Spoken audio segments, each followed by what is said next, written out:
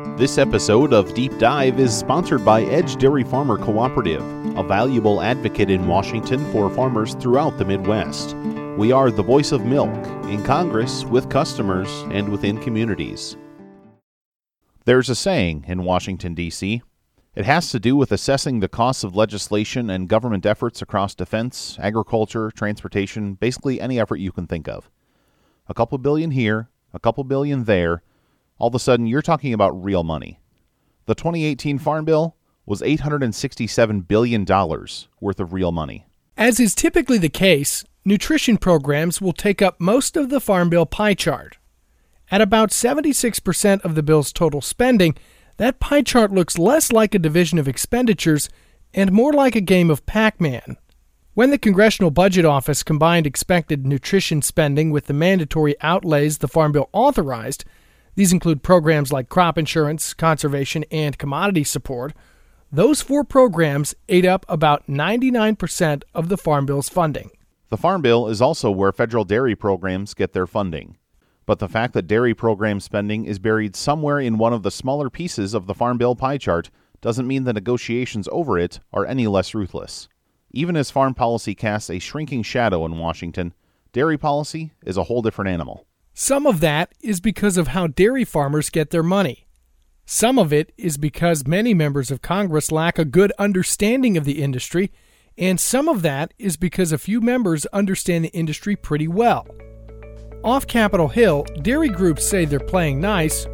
On Capitol Hill, well, it's complicated. I'm Ben Nulley. And I'm Spencer Chase. Let's explore an AgriPulse Deep Dive on Dairy, Episode 2, Balancing Act.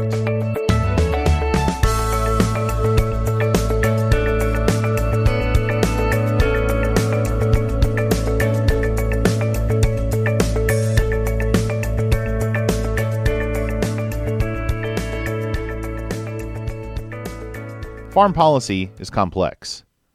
It's not impossible to understand, and it doesn't require some kind of secret decoder ring to interpret, but it's complex. It's less partisan and more regional.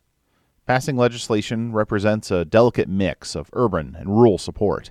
Like anything else on Capitol Hill, it can get sidelined by unrelated issues that take up Washington's legislative oxygen.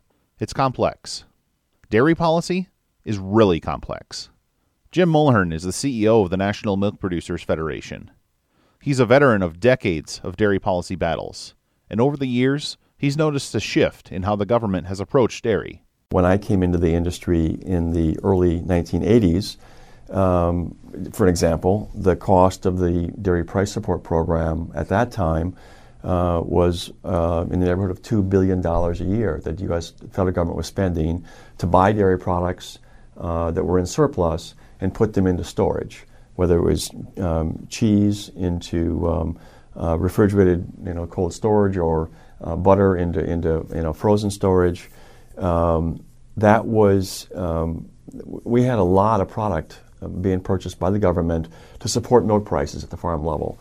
Government has moved completely away from that, where no longer are they intervening in the market to buy product, and that's been a good thing.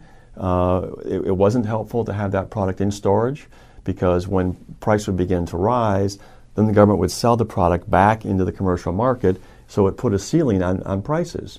Now, the government takes a more measured approach, offering a safety net to dairy producers. Collin Peterson first came to Congress in 1991. He's a Democrat who represents a rural district, something that was much more common when he came to Washington than it is today. When he goes home to talk to producers in his district, dairy is often a topic of conversation. And over the years, that conversation has changed. There were some price problems at that point. At the time, they wanted a government program to stabilize the prices at a higher level and so forth. And I don't think it was supply management at that point. I just can't remember. But I think finally people have come around to understanding that the government, is not going to do this all by themselves. So we have a program now that they can opt into. They pay something for it. They've got some flexibility in terms of how much is covered and what it costs and how many years and all that sort of thing. And it seems to be working. for the smaller producers. And the larger producers have now this crop insurance option, or that they're starting to pick up on. And the bigger producers have been using the futures market for a long time. That crop insurance option Peterson mentioned is actually called Dairy Revenue Protection. It's an option available through private crop insurance agents and covers 80 to 95% of a producer's expected quarterly revenue in 5% increments: 80, 85, 90, and 95%. If actual revenue comes in below the insured revenue guarantee, there just might be an indemnity check in the mail. It's another option in the safety net basket the government currently offers to producers. But that basket has seen some big changes recently. In the last decade, producers had to navigate complexities of 3 different programs and a budget deal after one of those programs received some less than favorable reviews. There's also the matter of trying to navigate the trade winds and tariff battles. And what in the heck is a milk marketing order? We'll dive into those questions in some future episodes. For now, let's talk about those safety net programs. Farmers entered the decade under the Milk Income Loss Contract Program, which was authorized under the 2008 Farm Bill and extended in a tax and spending deal that cleared Congress on New Year's Eve in 2012. That program offered payments to producers when prices fell below a specified level. In the 2014 Farm Bill, MILC gave way to MPP, the Margin Protection Program. That program offered payments when the difference between the all-milk price and the average feed cost, the margin that was being protected in the program, went below a certain threshold. Producers could pick their level of coverage, say $7 per hundredweight, and receive a payment if the margin went below that level. It was a voluntary program. Producers paid premiums based on their production history and their level of coverage, but didn't cash in unless things went south. But it didn't work. And Dairy Country let Capitol Hill hear about it. To hear Mulhern tell it, the program never really had a shot. It really was inadequate to start with because of the some changes that had been made in the formula, the feed cost formula, when it was in consideration during the 2014 Farm Bill debate, largely driven by budget reasons. CBO said that the formula had been proposed by the National Milk Producers Federation. They said it was going to increase the cost beyond what was affordable in the budget baseline, and that cut in the formula took about $1 a hundredweight out of the support that MPP would provide. So we had $8 coverage under MPP. It was really effectively $7 coverage, and that was below the cost of production for many, many producers. People on Capitol Hill weren't happy with the final product either. At the time, Peterson was the ranking member on the House Agriculture Committee. Since then, Democrats have taken the majority in the House, and now he's the one holding the gavel. According to the 2017 Ag Census, his congressional district is the 6th highest in market value of ag products sold and the 9th highest district in terms of milk sold. He has to know about dairy, and he was in on some of the key MPP conversations as the program was drafted. The feed costs that were calculated at that time were wrong because we had these high prices, and a year later they were $12. A year later they were $8. So we were looking at $18.50, $19 milk guaranteed, at the time we did it, and by the time it got implemented, it was $13. And so at that level, people can't make money. So they didn't buy it. It didn't work. Let's break down those numbers a little bit. USDA estimates 2018 total feed cost per hundredweight for a 50-cow dairy came in at about $12.58. For a dairy between 500 and 1,000 cows, that cost drops to $9.38. Keep in mind, that's just feed costs. There's still labor, power, taxes, veterinary care, and other factors that all come into play. We'll get a little deeper on the dollars and cents in next week's episode, but those figures illustrate a point. There's a push to keep smaller producers in business, and it does not always hit the mark. I think the government has a proper role here to prop up the smaller producers. I've talked to large producers around the country that can make milk for $14 because of economies of scale and so forth. And, my small producers need $17.50. MPP was unpopular in dairy country, so much so that language in the 2018 budget deal eliminated premiums at lower coverage levels and sharply reduced the premiums of higher levels. It also sent lawmakers back to the drawing board. What they came up with is essentially the same program with a different name and different numbers: the Dairy Margin Coverage Program.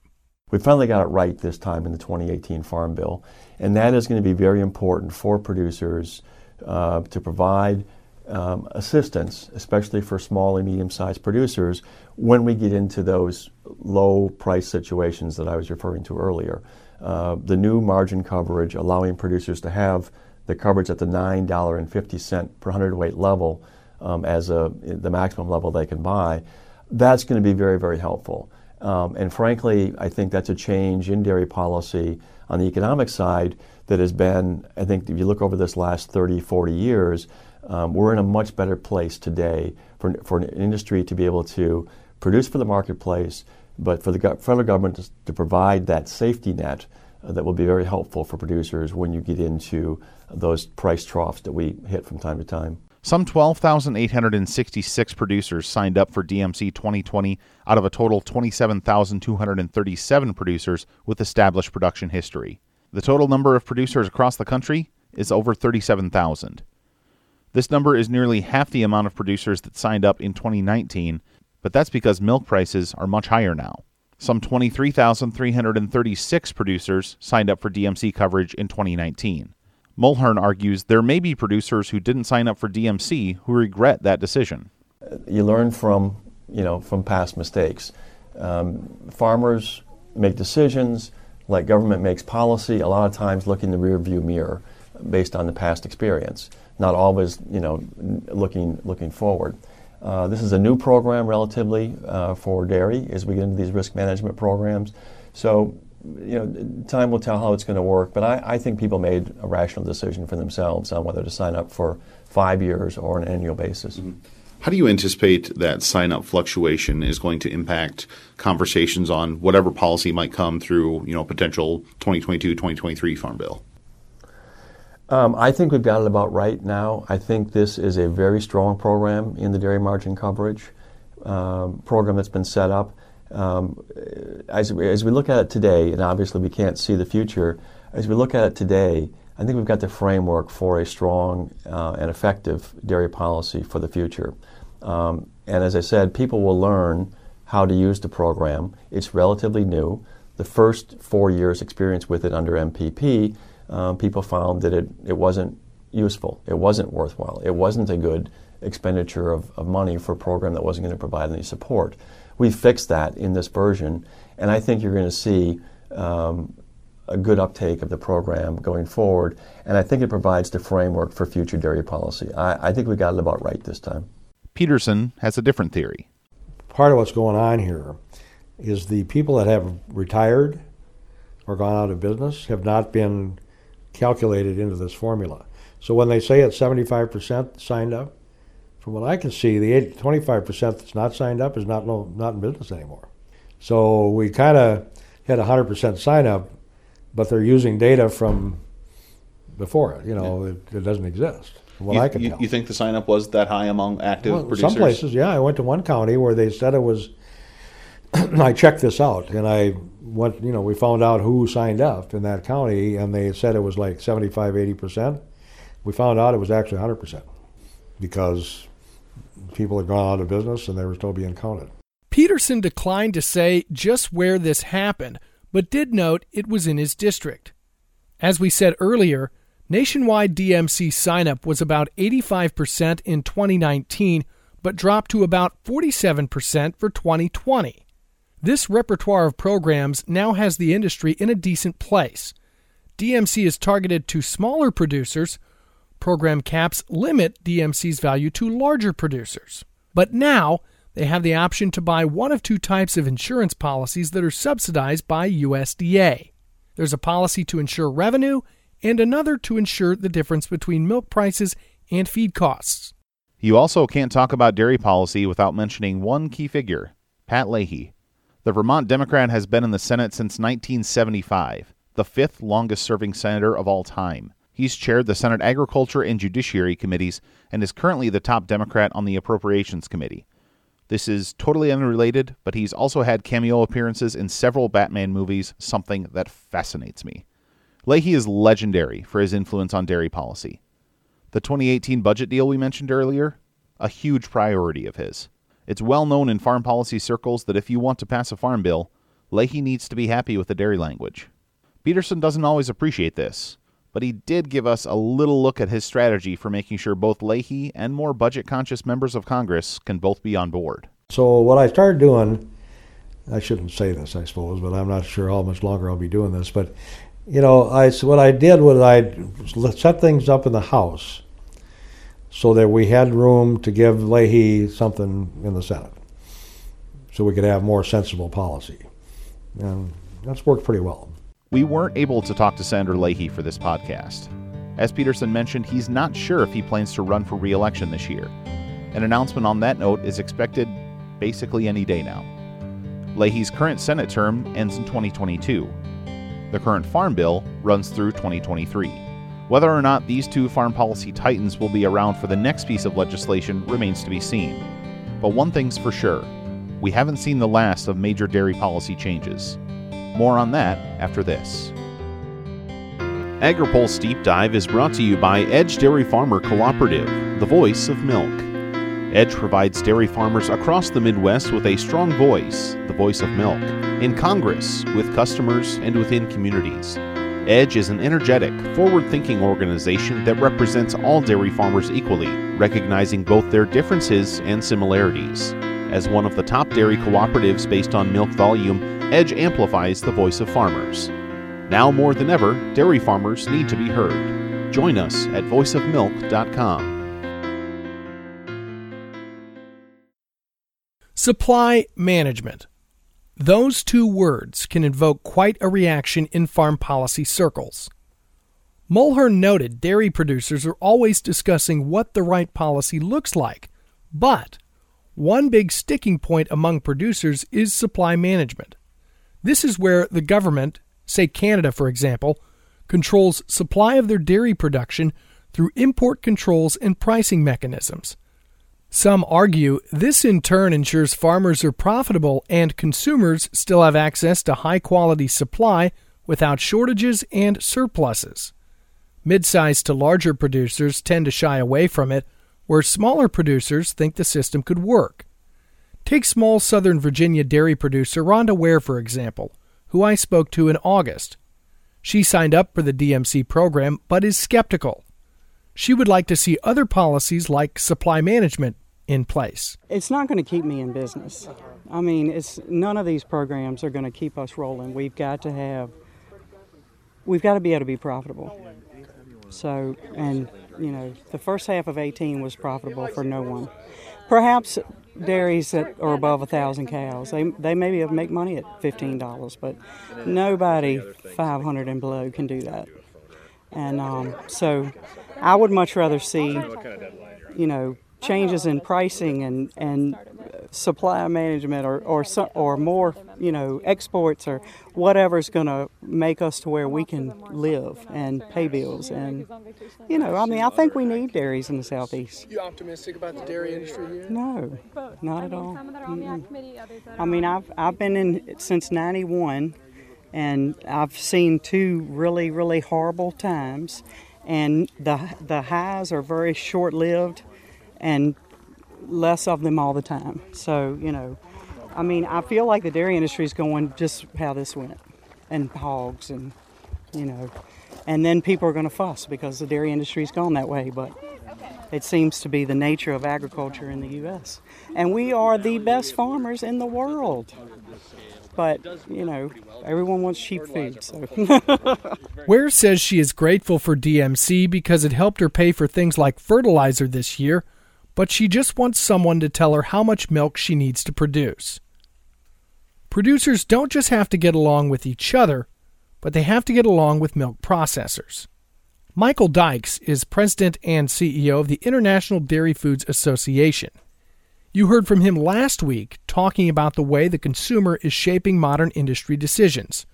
When it comes to policy decisions, he says different groups are going to have to work together, and he says they had to do just that to get the dairy industry on the same page headed into the last Farm Bill.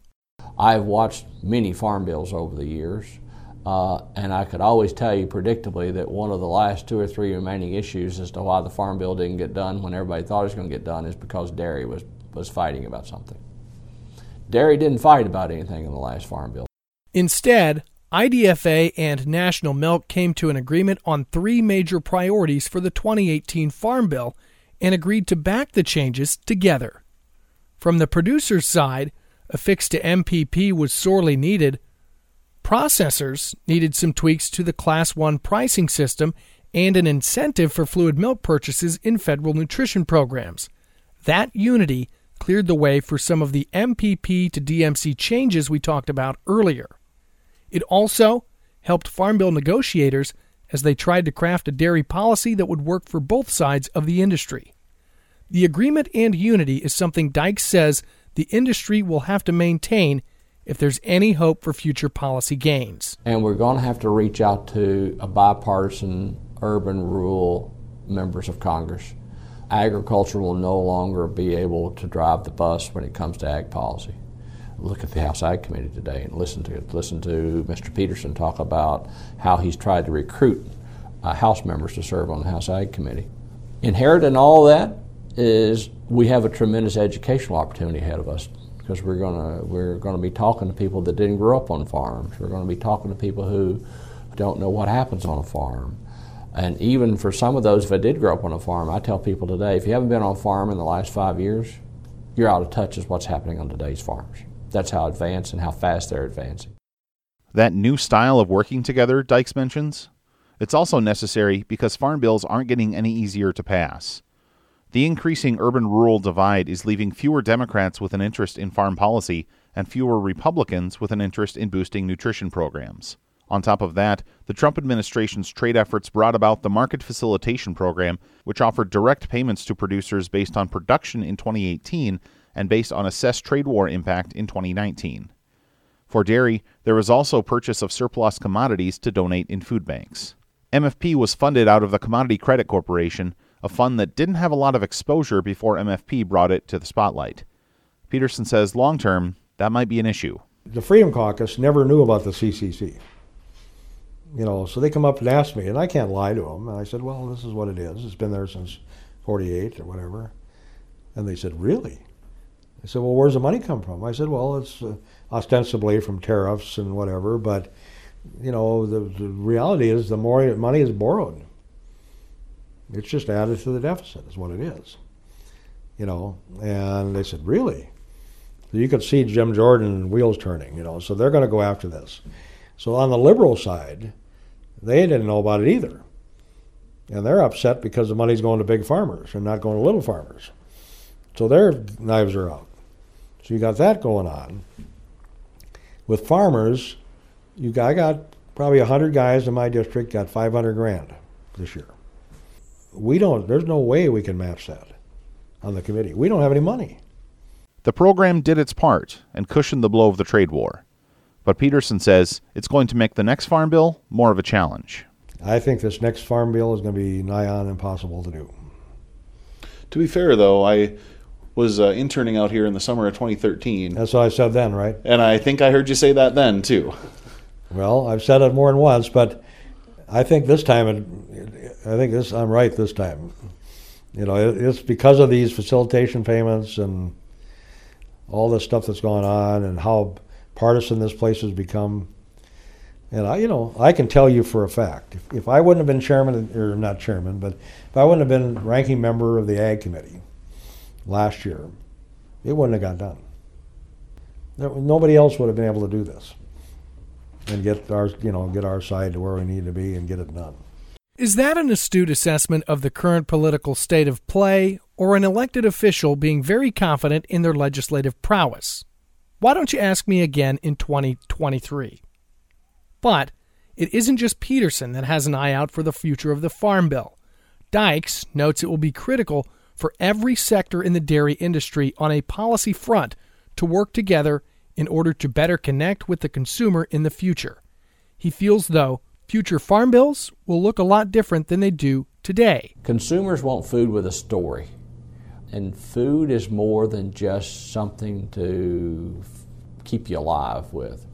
There are values implicit in what purchases of food. The values of the companies making, processing the food, and putting the food on the shelf for consumers. Consumers will be getting it not necessarily on the shelf, they'll be getting it delivered to their doorways. E-commerce and the whole way food is delivered. So I think the next Farm Bill will continue as the others have, with probably more and more of it devoted to the food side and the consumer side of it than there has been, than will be on the food production side of that. Those involved in the minutia of farm policy have seen the Farm Bill pie chart with its sizable wedge of nutrition funding and smaller portions of farm program spending. Nutrition programs like SNAP and WIC are growing percentages of the pie. We've talked quite a bit about dairy and its Farm Bill policies, but there's also a host of other issues that have the industry's attention. There's farm worker issues on Capitol Hill and at the Department of Labor, trade policy at the White House and abroad, and one of the industry's longest-running challenges, standards of identity.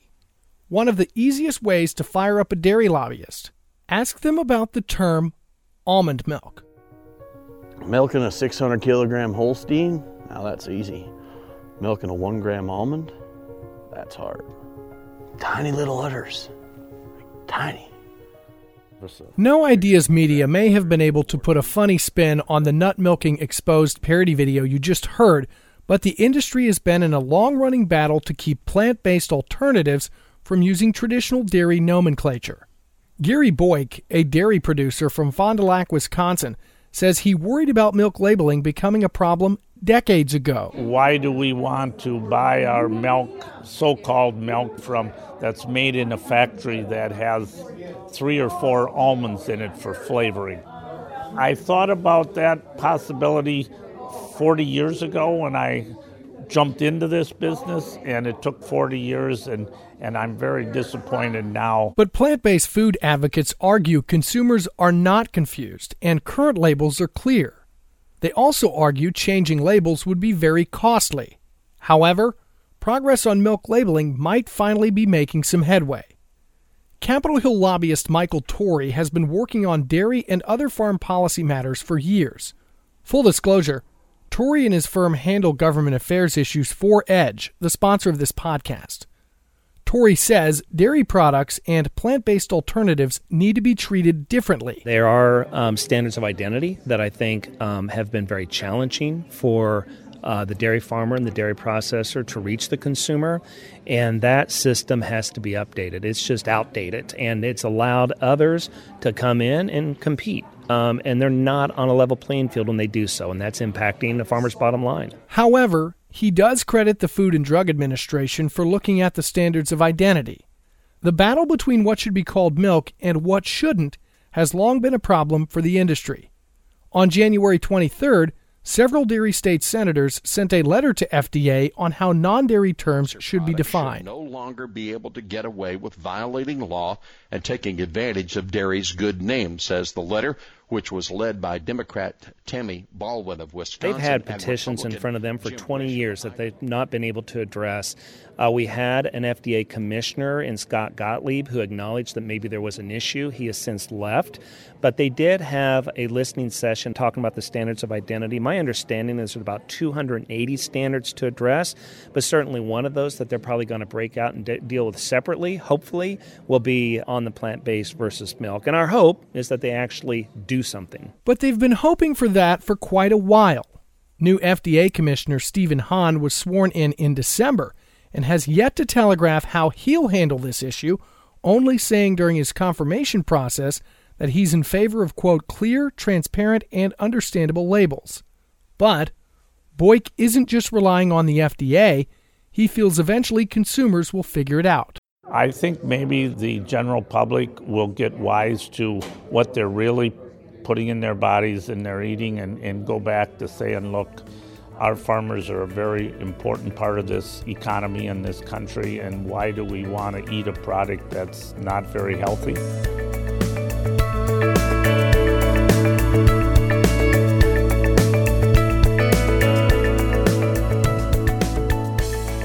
ADP, DMC, MFP, USMCA, whatever the acronym you want to throw at the situation, all underscore one critical point. Producers need to be profitable, and the way money flows in the dairy industry is fascinating. Join us for next week's episode as we discuss that and more on AgriPulse Deep Dive, sponsored by Edge Dairy Farmer Cooperative, the voice of milk. For Spencer Chase, I'm Ben Nulley.